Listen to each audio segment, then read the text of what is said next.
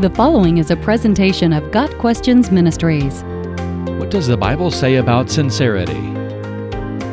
Sincerity is the quality of being free from pretense, deceit, or hypocrisy. Sincere people represent themselves honestly, and their verbal expressions are free from double talk, gossip, flattery, or embellishment. The Bible places a high value on sincerity. Love must be sincere, Romans 12, verse 9.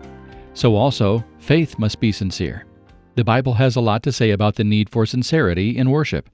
The ancient Israelites were warned to serve the Lord without any pretense or compromise. Now therefore fear the Lord, and serve Him in sincerity and in faithfulness. Put away the gods that your fathers served beyond the river and in Egypt, and serve the Lord. Joshua 24, verse 14. It's important to understand that sincerity is not a virtue in and of itself. A person can be sincerely wrong, after all. Just because someone sincerely believes in Martians does not mean that extraterrestrial life exists. And just because someone is sincere in his belief that Krishna is a god does not affect the truth.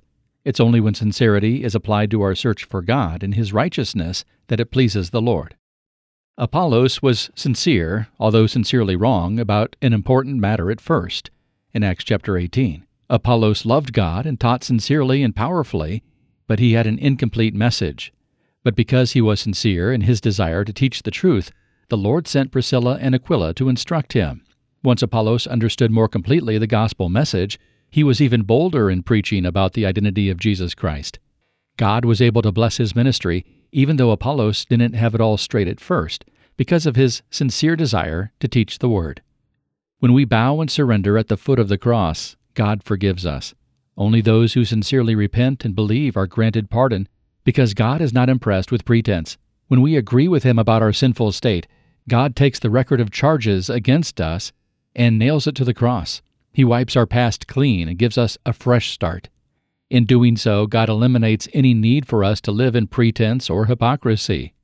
We are free to live authentically, having been pronounced righteous before God. Sincerity is damaged by a penchant for people-pleasing and the creation of a public persona to mask a private reality. Social media has become a breeding ground for insincerity, comparison, and play acting. Christians can get caught up in this too. We may fall into insincerity by becoming an expert in Christian terminology, culture, and activities while being far from God in our hearts. God is not impressed. Insincere religious practices are a form of pride and detestable to God. He will often allow the insincere to suffer public downfalls in order to get their attention. Pride goes before destruction, a haughty spirit before a fall. Proverbs 16, verse 18. Insincere pretenders are often exposed when their secret sins are discovered, and this is a blessing because it is often that exposure that strips them of pretense and allows them to rebuild their lives on sincerity. Every human heart is subject to pride and pretense. The wise Christian allows the Holy Spirit free access to every part of his or her life with the prayer that areas of pride and insincerity will be revealed. God approves of sincerity in obedience to His word. For you do not delight in sacrifice, or I would give it. You will not be pleased with a burnt offering.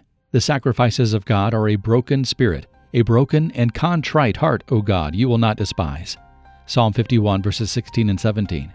God knows the depth of our commitment to Him and the level of our sincerity. We cannot hide from Him or fool Him. When we allow Him to strip pretense from our lives, we discover He loves us all the same. His love frees us to embrace our authentic selves and serve others with glad and sincere hearts. Acts 2, verses 46 and 47. Got Questions Ministry seeks to glorify the Lord Jesus Christ by providing biblical answers to today's questions. Online at gotquestions.org.